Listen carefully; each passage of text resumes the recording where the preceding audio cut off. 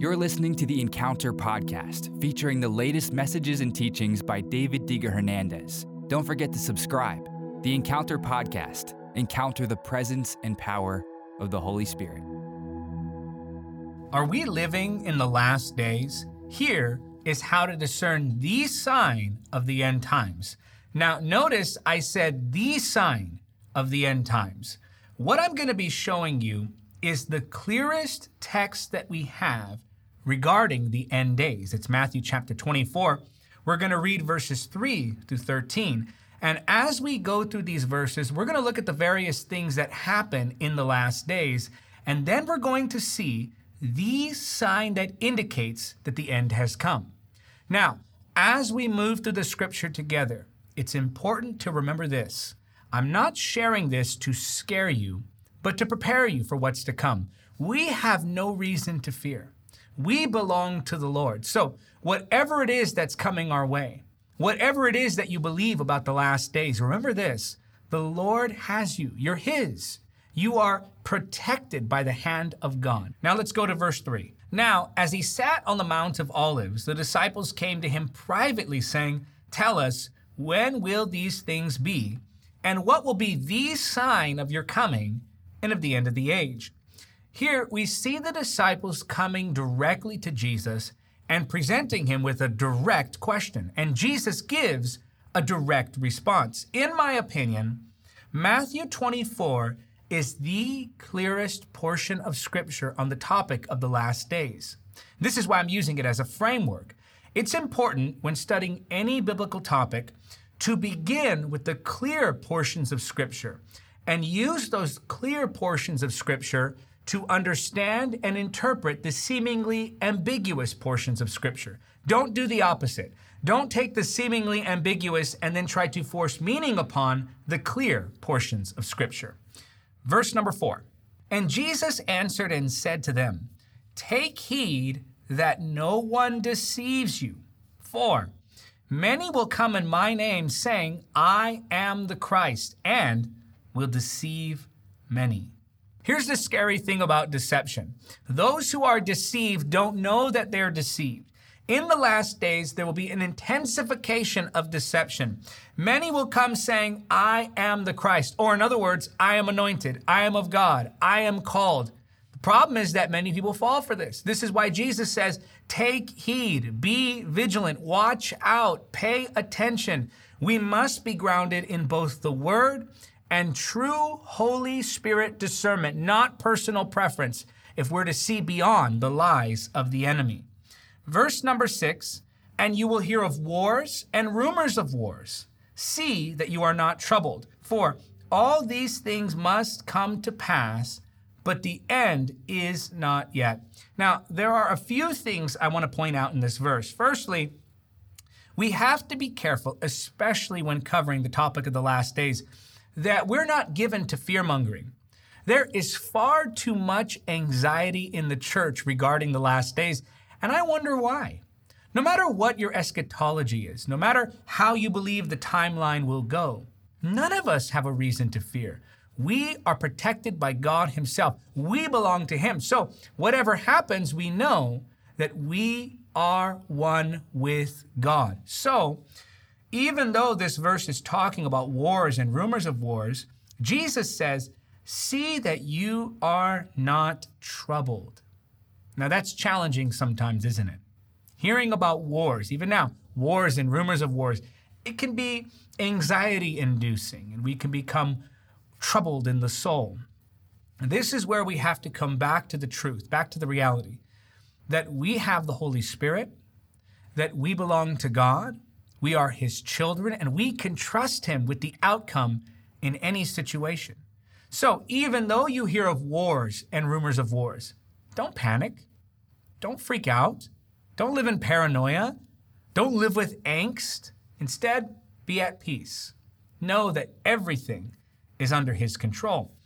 Jesus goes on to say, but the end is not yet. So yes, wars and rumors of wars are an indication that we are entering the last days or the last season. But Jesus says that's not the sign. The end is not yet. So yes, there will be people who come in the name of the Lord claiming they are the Christ or claiming they are anointed. Yes, there will be wars and rumors of wars, but even with the intensification of these things, the end is not yet. That's not the sign. Verse 7, for nation will rise against nation and kingdom against kingdom, and there will be famines, pestilences, and earthquakes in various places.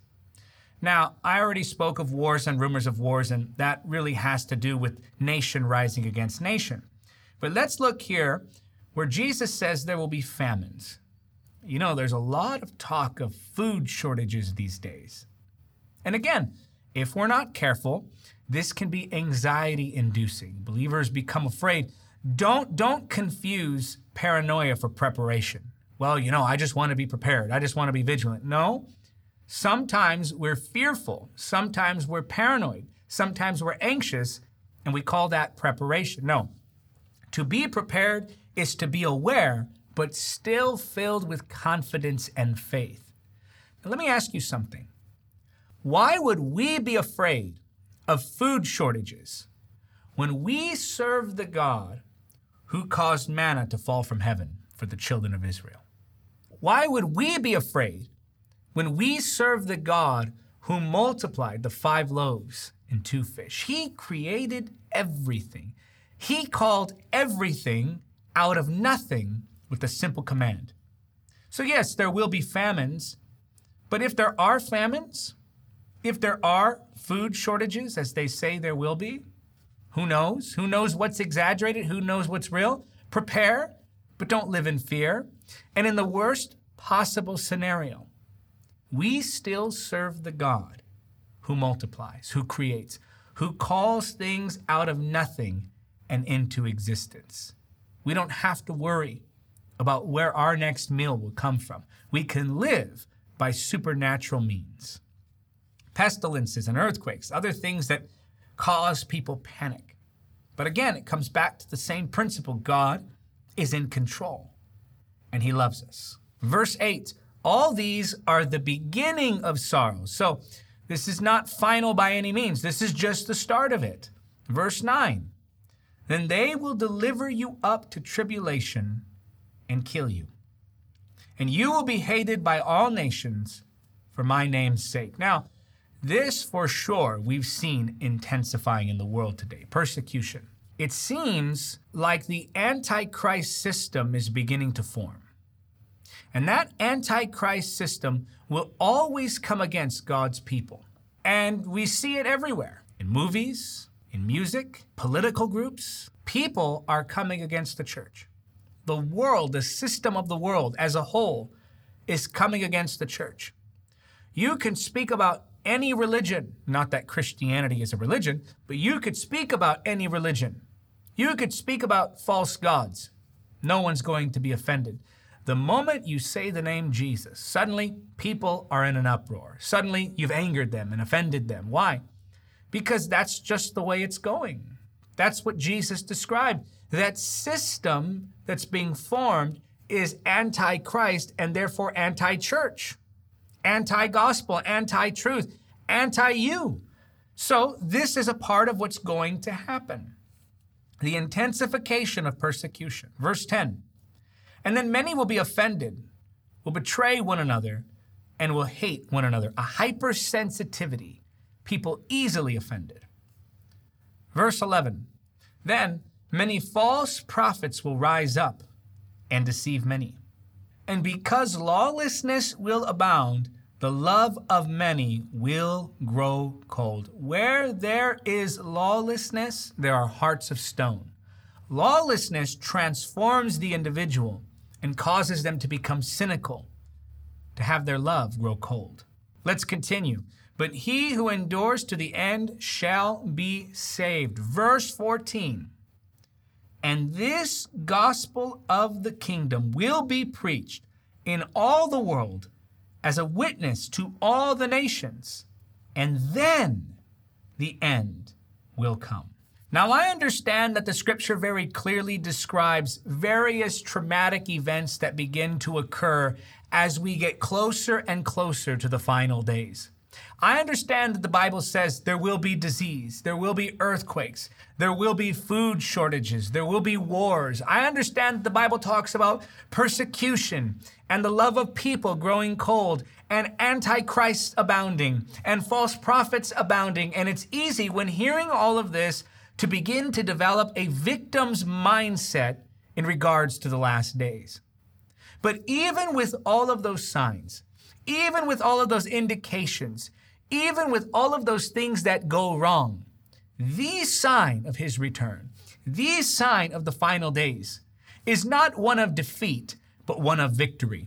And this gospel shall be preached to the ends of the earth, and then the end will come. Why is it that the preaching of the gospel is the sign? Why is it that the preaching of the gospel is the marker that indicates to us this now is the conclusion? It's because it always ends in victory for God.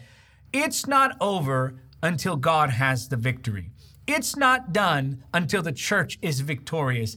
It's not concluded until there's a story of redemption. The gospel will be preached, and then the end will come. That means in the midst of all this chaos, in the midst of all these things that are going wrong, ultimately, there's a sovereign move of God. Ultimately, we end on the note of revival.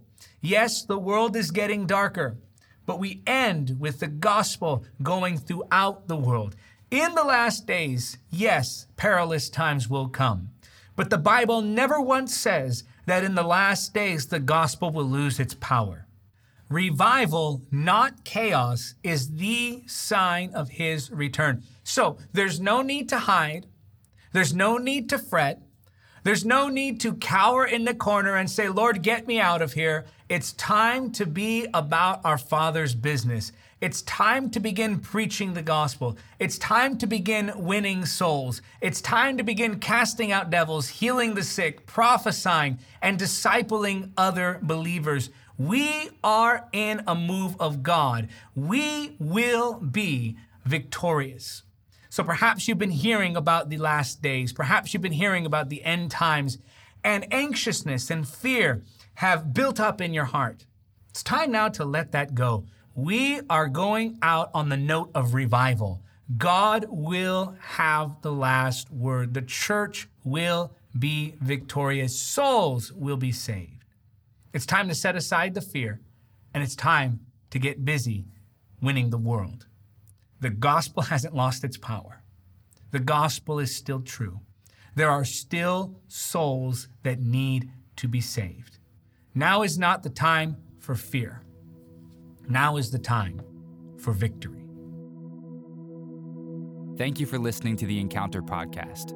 Don't forget to subscribe. Support the podcast by becoming a monthly supporter or making a one-time donation now. To give, just go to davidhernandezministries.com/donate. Until next time, remember, nothing is impossible with God.